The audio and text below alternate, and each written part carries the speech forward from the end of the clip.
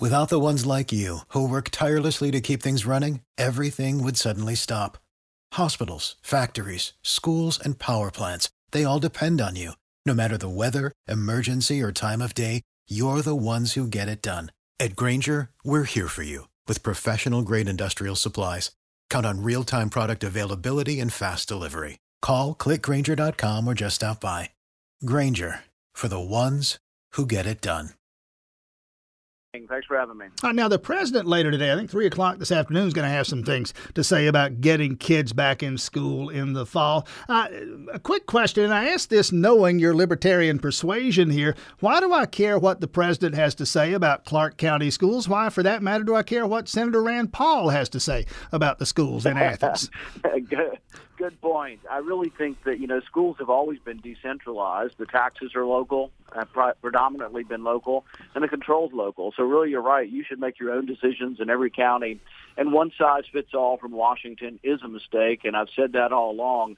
With New York, they had a big pandemic. For most of the rest of rural United States, we didn't have much going on. And even now, while we have a lot of activity with people getting it, we don't have an increase in death rate. And if the death rate's not going up, what's really happening is we're gaining immunity. There's actually a positive aspect to gaining immunity if the death rate doesn't go up. But you're right. Decisions should be made local on when you go to school. Now, you're a doctor in addition to being a senator, so I can ask you this and get some expertise here. I'm just some chucklehead on the radio here, but you alluded to my intuition, if nothing else here, that we see more people getting it. My understanding of coronaviruses, in plural, we have any number of them, this is how they act. They get more contagious over time, but they become less lethal over time. Should we be surprised at what's happening right now? No, and even the so-called experts from Washington said we would avoid a big spike, but we would still have a flatter curve, but we might have the same amount of people under the curve, meaning we might have the same amount of deaths. It actually might go on longer, if we did the social distancing early on. So this is continuing, and Fauci is right. This is still part of the first curve. But the thing is, and this is good news, and Fauci doesn't seem to be able to understand how to pronounce good news. The good news is the death rate's not going up, so we're gaining immunity on this. Here's another good news that you won't hear out of Washington. Herd immunity is said to be 60 to 70%, which sounds like, gosh, that's going to be so hard to get to, and tens of millions of people have to get this. The interesting thing, if you look historically at most viruses, they actually do burn out before they get to herd immunity, even before you have vaccines. So my hope is that it might be closer to 20 to 30%. No one knows. In New York and New York City, they're at about 20-25% immunity.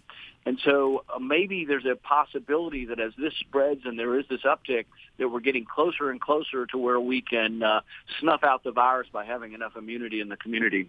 One more question on the virus here. Our Athens Clark County Commission going to vote tonight to make us wear masks. The University System of Georgia says the folks at UGA are going to wear masks. You were, at least a couple of months ago, very prominent team no mask. Where are you on that now? Well, I have immunity. I've already had the disease, so I can't catch it or give it to anybody. And it's sort of an insult to those of us who have gotten through the disease, and there are now millions of us. There's a couple million just in New York City. We're going to make people engage in the theater of protecting people when they can't catch it or give it. Right now, millions of Americans have already had it. They don't need to wear a mask. The other thing is if you're a young person, you got like a one chance in a million of dying. It's your decision. This is a free country, or it used to be. Let every individual make a decision. But if you're over 80 or over 70 and you've been sick and have illnesses, you need to stay the heck away from crowds. You probably want to wear a mask if you go out. But the thing is we shouldn't shut down the whole country and make the whole country wear masks because a few people are vulnerable. The contact tracing shows that kids rarely transmit this. They've looked at this in China, the Netherlands, Britain, and Iceland. 4-country studies, and they actually didn't show any transmission between kids and adults. But I think at the very least we can say it's rare. And so we're all wearing masks just because somebody wants us to wear masks. The science is not necessarily there.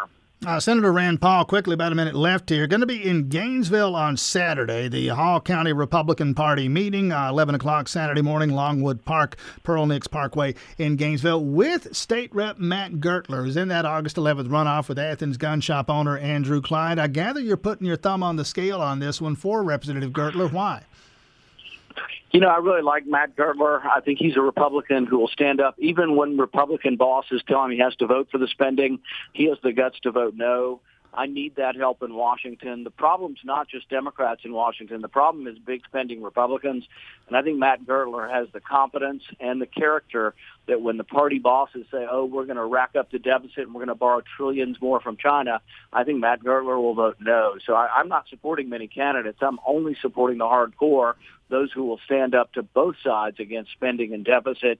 I think he'll also end the war, help President Trump end the war in Afghanistan, and I need help on that front, too. But I'll be there at Longwood Park at 11 a.m. on Saturday, and we're looking forward to seeing anybody that wants to come out. All right, again, U.S. Senator, Kentucky Republican Rand Paul. Rand Paul, thanks so much for your time this morning. Thanks, Tim.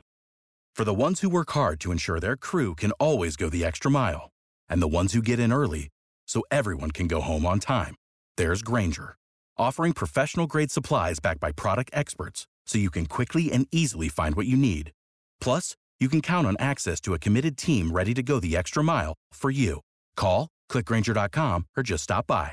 Grainger, for the ones who get it done.